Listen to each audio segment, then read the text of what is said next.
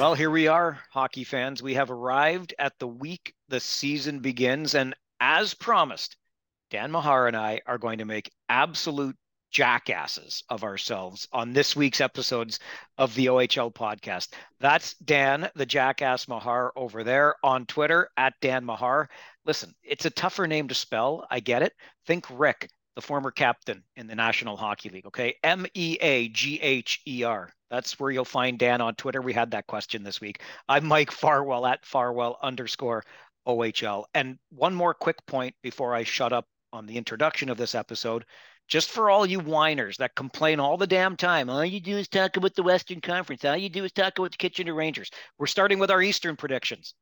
So put that in your pipe and do something with it. I'm kidding. We love the back and forth. That's what this is all about. Send us an email anytime, OHL podcast at Rogers.com. Okay, Dan, before we get to our Eastern Conference predictions and begin the process of making jackasses of ourselves, some movement in the Ontario Hockey League this past week. Jack Beck, now a Sault Ste. Marie Greyhound, and Mark Boudreau, now a Mississauga Steelhead so Jack Beck from Ottawa to the Sioux and Boudreau from the Sudbury Wolves to the Mississauga Steelheads. Yeah, I'm actually frankly surprised there hasn't been a little bit more movement. There's some teams that they're getting late in the stages here before the season opener, and this is when you usually see some of those overage situations cleared up and a little bit of housekeeping going on. So the fact that there were only two trades was a little surprising, but right off the top, I mean, obviously good moves for the teams acquiring these. You're never going to get a cheaper time to acquire overagers than now. Closer to the deadline, some of these impact players are going to cost you a lot more. So particularly love the Jack Beck to the Sioux trade, second and a third for Sioux. What a great pickup. Yeah, I agree. It's a nice fit for the Greyhounds, which, remember, one of those teams that was in the running as a Memorial Cup host for 2024. So obviously the Greyhounds believe, at least when they were making the bid, that they might have had a team to go for it. Adding a presence like Jack Beck certainly isn't going to hurt a team that I think is still a little bit on the young side. And Sudbury Wolves, or pardon me, the Mississauga Steelheads, I think we're looking at the same sort of thing with a team that's on its way up. You and I like a lot of the moves they made at the deadline last year. I know, and we'll get into it, I'm sure, when we get into our Eastern Conference preview here and our bold predictions. But a presence like Boudreau, I think, goes a long way with a developing younger Mississauga team. Yeah, for sure. These moves just help bolster, like you said. I think, like you said, we'll get into it with the predictions, but I think Mississauga is one of those teams that might be kind of a year away from a go for it year. So having that presence in the room to help those guys who are about a year from blossoming is just a terrific move. One of the other things I just wanted to touch on before we get into the prediction making game is Jabril Toure. So sticking with Sudbury, who traded Boudreau to Mississauga, but what a cool story. We could talk about, I mean, look, Colby Barlow signs his entry-level deal.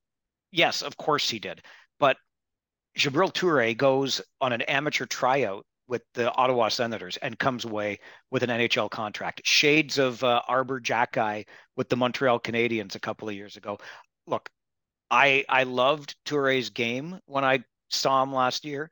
I think he's still a little bit of raw material, but obviously the Sens saw something they liked very much, and why not? I love stories like this, and good job by Jabril Toure. Yeah, well, I think the analogy to Arbor Jackeye is interesting, just given the way this evolved. I think I've never seen a case quite as unique as Arbor's, just in terms of the pandemic and how that played in the development. But Toure, I'll tell you, these kids go to these rookie camps often unsigned, and you think, it's just a token throwaway weekend, but lots of them are getting noticed, getting ELCs, getting signed like Toure did. He went and made the most of his time with that camp. He dropped the gloves with Riley McKay in the rookie tournament. Obviously had about a foot on him, so did pretty well in that bout. But aside from that, in the hockey standpoint, Toure was a really calming presence on the ice that whole rookie tournament. And I think when you're projecting NHL players, he's clearly got the size, he's clearly got the reach. And you look at just the presence he had on the ice, and the positioning was, I felt, better than I had seen from him in the past. So teams can kind of project a kid that improves like that over a short time, and obviously did some good work over the summer. So great on Toure for landing that deal. Now you're making me think just a little bit more, and I wish I had looked this up. So feel free to send your corrections just to me, not to Dan, at OHL Podcast at Rogers.com. That's the email address. But in the comparisons to Jack Eye, you talked about the pandemic playing a role in that, but the Jack Eye story too, as a walk on into the Ontario Hockey League before signing as a walk on into the National Hockey League and earning that contract. Toure came over. I'm trying to remember the details of the story, but I'm almost positive he couldn't really find a home in the Quebec League, so came over to Ontario. And somebody told me the story at one point, like saw him play or just looked at the size and thought this is the kind of guy we need. Anyway, there are even more similarities than I first thought, even with Toure's entry into the Ontario Hockey League from Quebec, where he would have otherwise been playing in the Q, I would assume. So pretty cool story all around.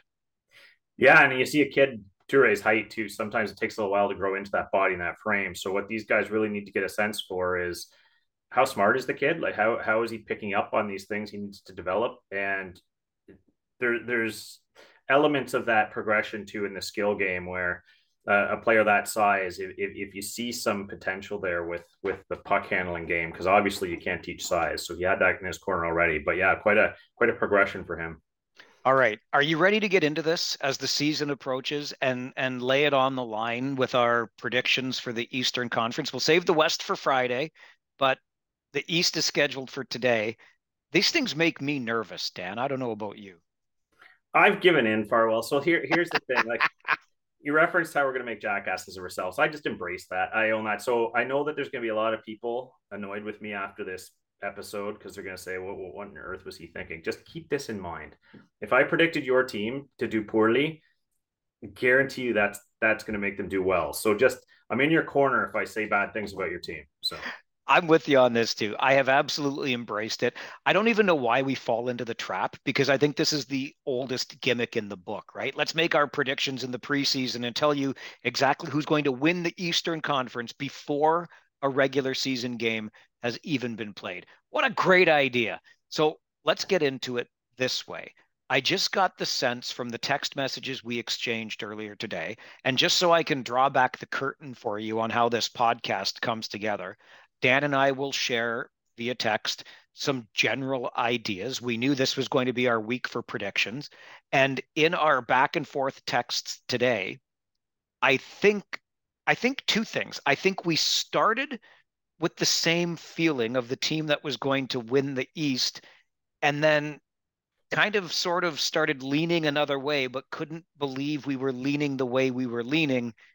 And here we are. So what team were you initially thinking might be the class of the East this year? Just give me the team and I'll see if I was on the same page. well, I wish I could answer that question for you, Farwell, but without kidding you at all, I have revised my Eastern Conference predictions 6 or 7 times in the last 3 hours. So I'm not even sure I could tell you what team I had in winning the conference at the point I spoke to you, but I believe I actually might have had the 67s up there. Okay, interesting. I had initially, like coming in, I kind of had my mind made up and then I read a little bit more and changed my mind. So sorry to the Barrie Colts, but Yeah. that's who I had at the top of the East. After Yeah. doing some more reading, and I'm coming into this now with a different team I'm not sure about, where are you at now? And then we'll talk about how we got there. Yeah, and I'll just add on to that because I did have the Barry Colts. They were I had a few teams I was toggling for first overall. And Barry was right in there to the end. But yeah, like you said, and the more I dug, the more I second guessed myself. I dropped Barry down a couple slots. But you may think I'm nuts, but the team I landed on, believe it or not, first time on this episode, I'm gonna make a jackass of myself. I've got the Sudbury Wolves. So I hope you enjoyed this episode of the OHL podcast because there you have it. The Sudbury Wolves are going to win the Eastern Conference this year, some way, somehow. We're not exactly sure. Okay, we'll get into more of why we think that might be the case, but let's just talk generally about the East because both you and I seem to be on the same page with this too. It's almost a coin toss, like 4 or 5 teams you might be able to make a case for.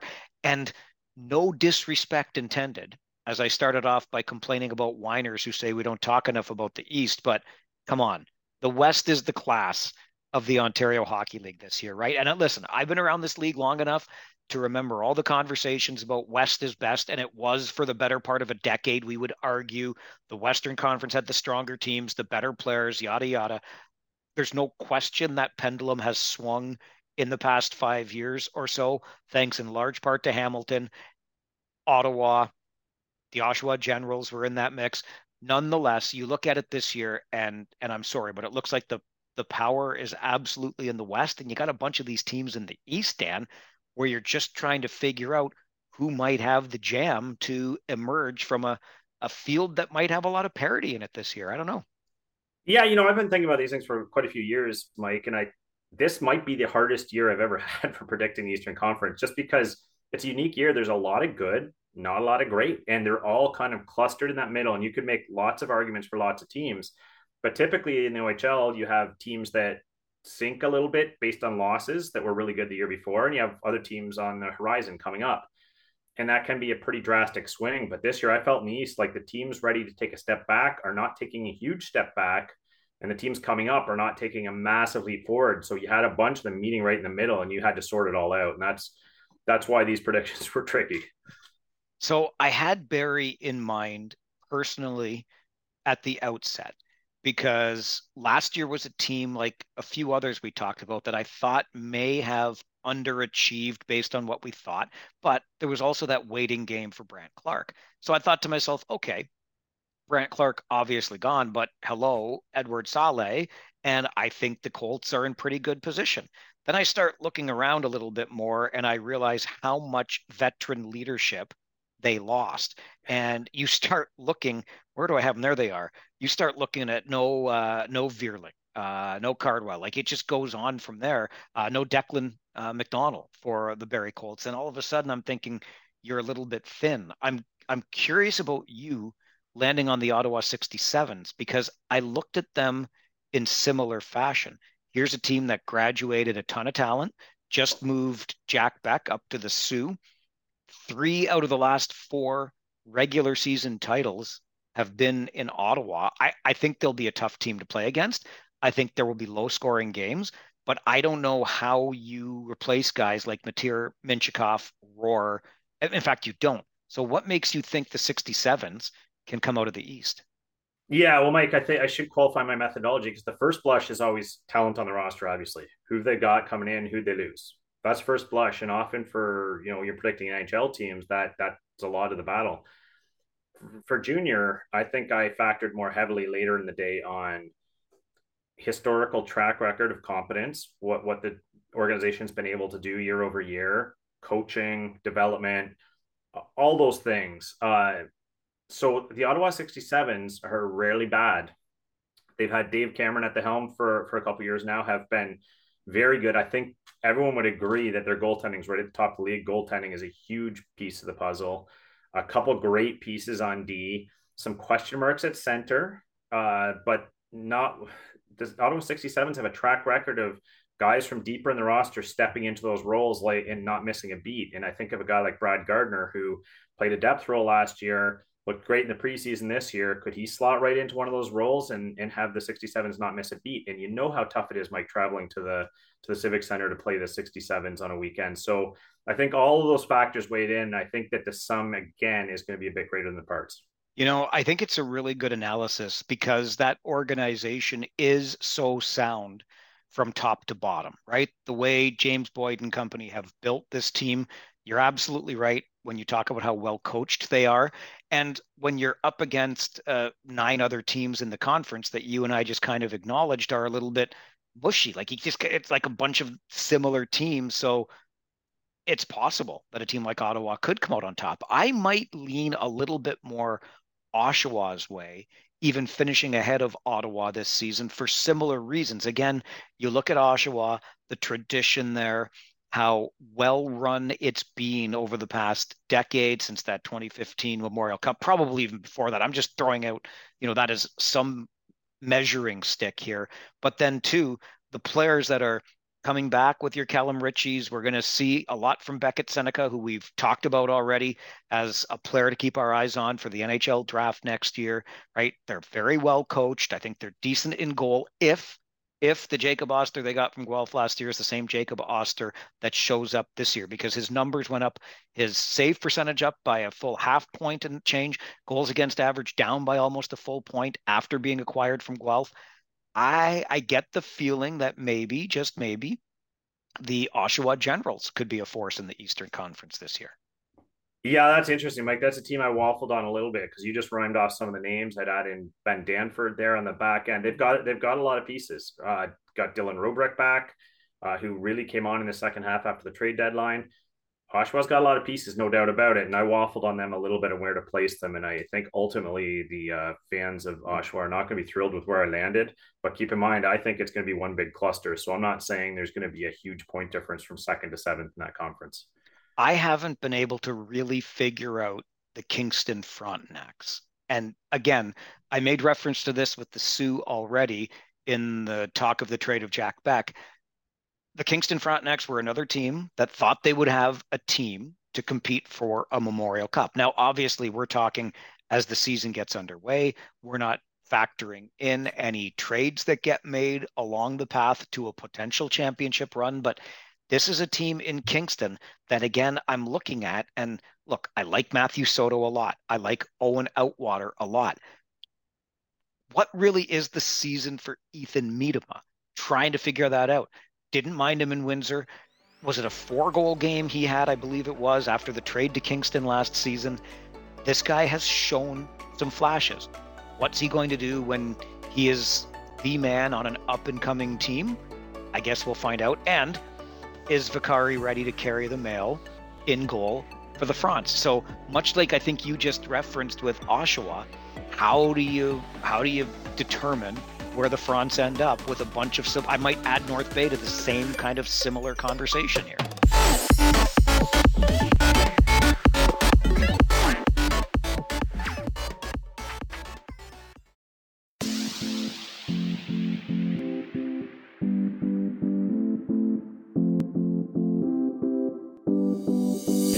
Yeah, so actually, I would separate them a little in my mind because I have, in my predictions, I have Kingston, Oshawa running 6-7 in the conference this year. And when I first looked at Kingston, first thing that jumped out at me is, with all due respect to the graduating players, not really any significant blows on the losses to Kingston. So they're returning most of the roster, and you start to look at the pieces, and they got a great rookie there, Tyler Hopkins, who I don't expect huge impact from this year, but a good piece. Will get lots of minutes. Quentin Burns, I love him on the back end. Not sure about the goaltending because, I mean, right now they're running JJ Slako as the backup. How many starts is he going to be able to field? Hasn't been terribly sharp in the preseason. Might still be inexperienced there. And, of course, the track record, Mike. We talked about the track record. Hasn't been great in Kingston of late. So I think all those factors swirled around my head. And I thought when you're a coin toss between Kingston and a couple other teams in the mid-pack, I opted for the other teams. So North Bay, I think it begins and ends with DiVincentis and obviously Ty Nelson being there. But when you've got goaltending, the likes of DiVincentis, you've got a chance any night of the week. Yeah, so Mike, that's the one I waffled on a lot, and I ended up having them third in the conference. And people might say, "What? How did they lost? Look at the talent they lost." But you just mentioned Ty Nelson might be the best defenseman in the league this year. DiVincentis probably the best goalie in the league this year. And what I really love about North Bay, so in the run they had last year, a lot of the young kids, Anthony Romani, et cetera, gained some valuable experience and leadership experience, which showed in the preseason. But I love their overage contingent, and you can't underestimate that. You've got the options they've got available to them, still running with 4. You might get Zito back. You've still got Justin Ertl there. You've got Christopoulos on the back end, Paul Christopoulos, and captain Liam Arnsby's there as well. So you're going to have 3 impact overagers. And I think anytime a championship caliber team returns 3 elite overagers on top of the other players you just mentioned, the more I thought, no, this North Bay team's going to be a tough out in that conference still. So I love what they've got.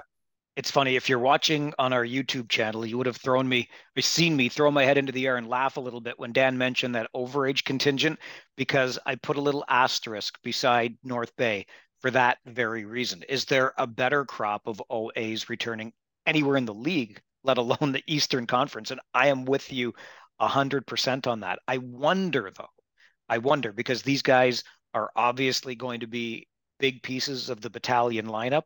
And then when January 10th rolls around, is one of these pieces attractive enough to get a tidy sum back for Adam Dennis as the general manager and help to restock some of what the team spent last year in its run to a championship? So how that all factors into the second half of the season and where the battalion ultimately finish up remains to be seen. But I thought this is a team that graduated some talent, had its run last year, and ends up taking a step back.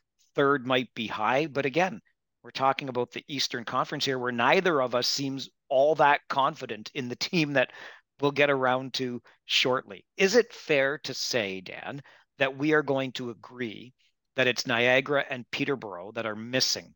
They're on the outside looking in when the playoffs roll around in the East this year. Yeah, I looked at the 10 teams up and down multiple times to make sure I wasn't missing something obvious before I put Peterborough out of the playoffs. And I have a big asterisk here for Peterborough fans because I think that roster as it stands today is definitely a playoff team, probably mid-pack. They've got that much talent returning. But going on a lot of the writing on the wall, a lot of the tea leaves, I think the point you just made about the trade deadline, Mike, I think all the signs are pointing towards Peterborough for sure selling, likely selling Michael Simpson and Ned at some point, probably trading Owen Beck.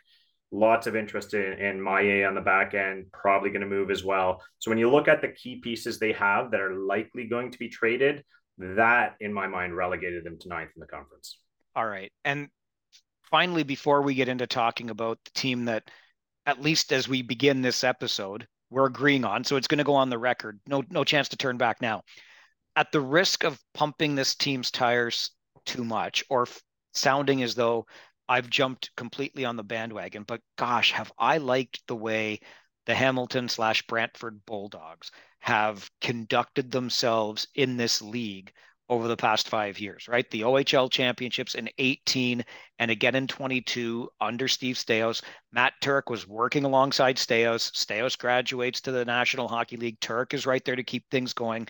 And I was a Nick Lardis fan before the trade last season, but I really became a fan of those Bulldogs. What were they called? The bunch of misfits or Yeah. whatever. Because their run the year before, they sold off everything. And yet that team, the still Hamilton Bulldogs last season, were as tough to play against as anybody, had one of the best records post trade deadline as any team in the league. And this was a bunch of misfits that was supposed to basically tank the rest of the way. And they didn't. So, what does that mean coming into a brand new season with a rabid fan base? I see them as a bit of a wild card.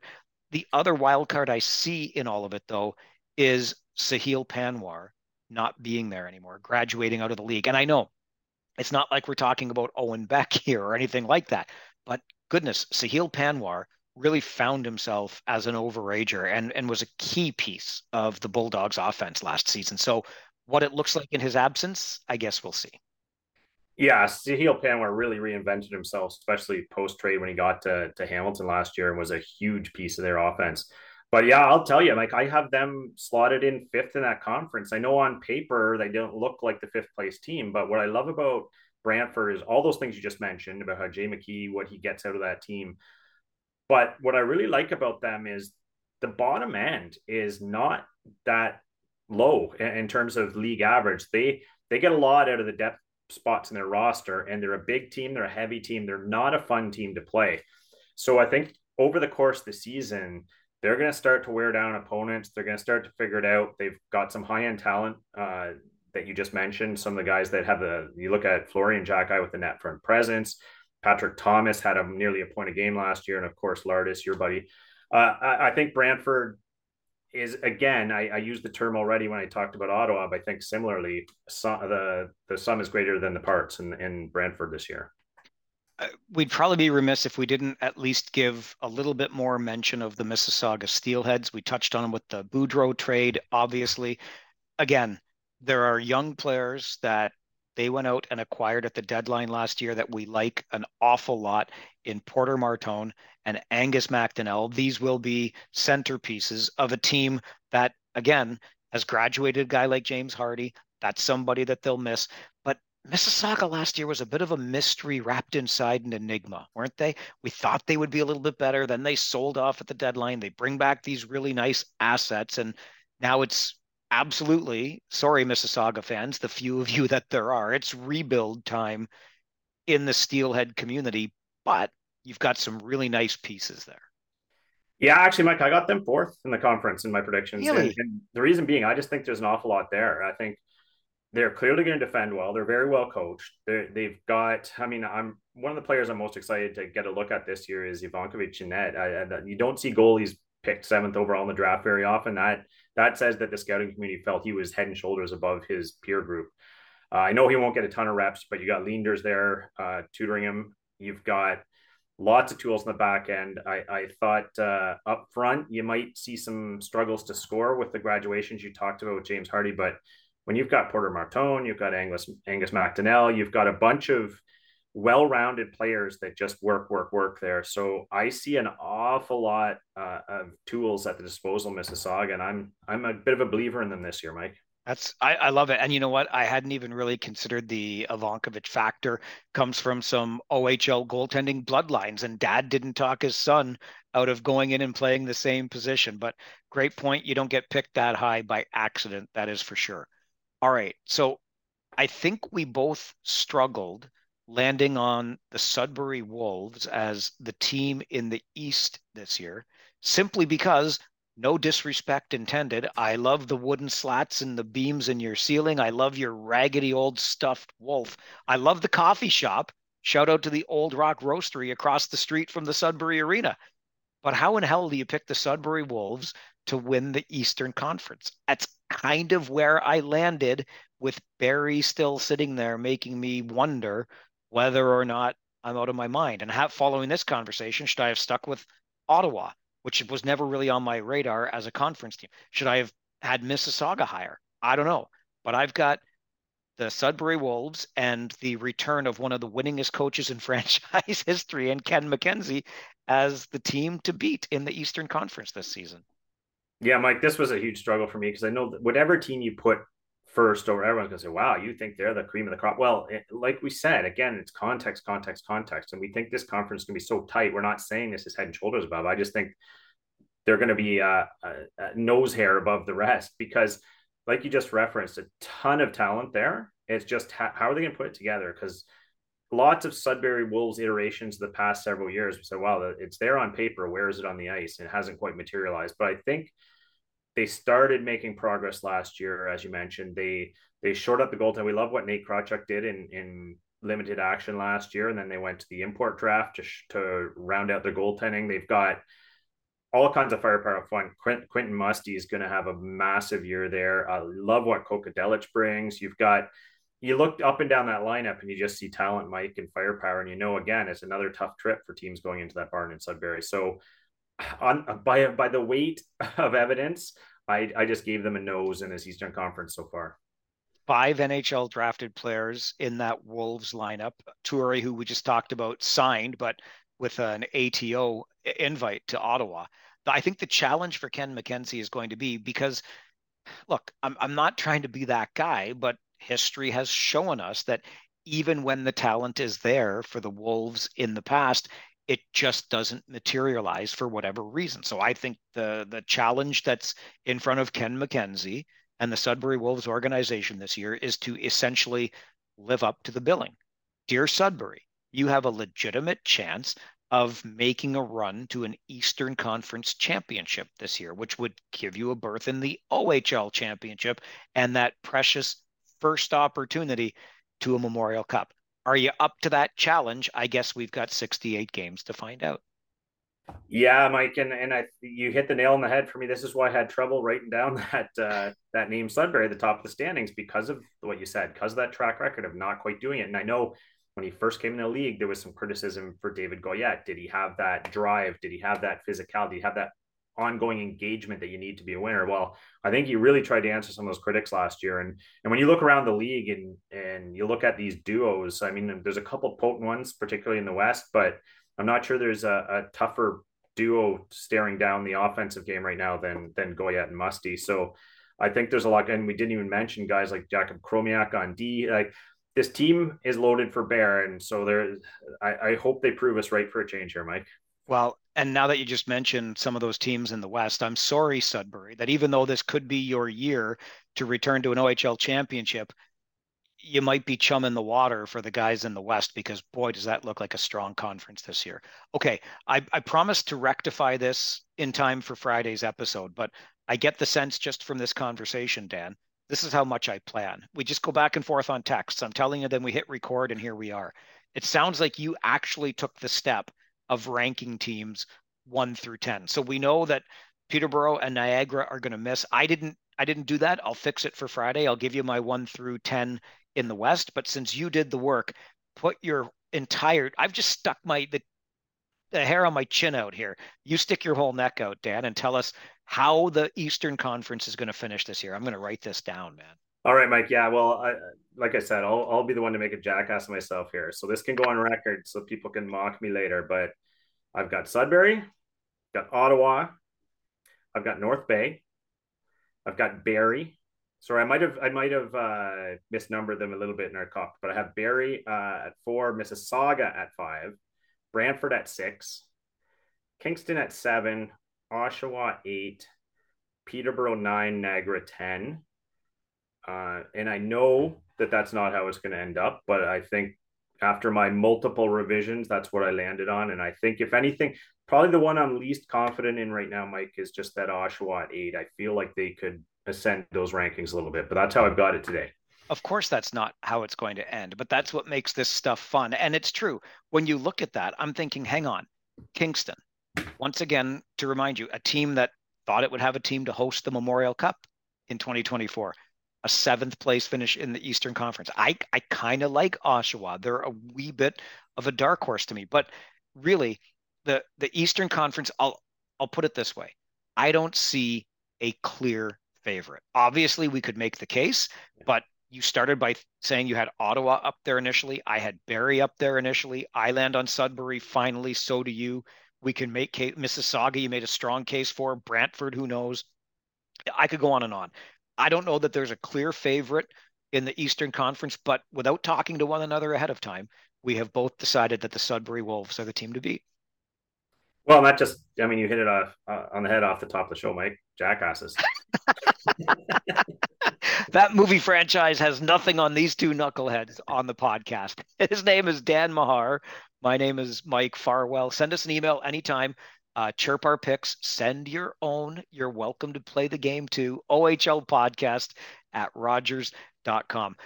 The OHL has come up with its power rankings for the first time. We'll analyze those and get into the Western Conference preview as we get you set. The season is just 2 days away. It's your final preseason into the season episodes of the OHL podcast.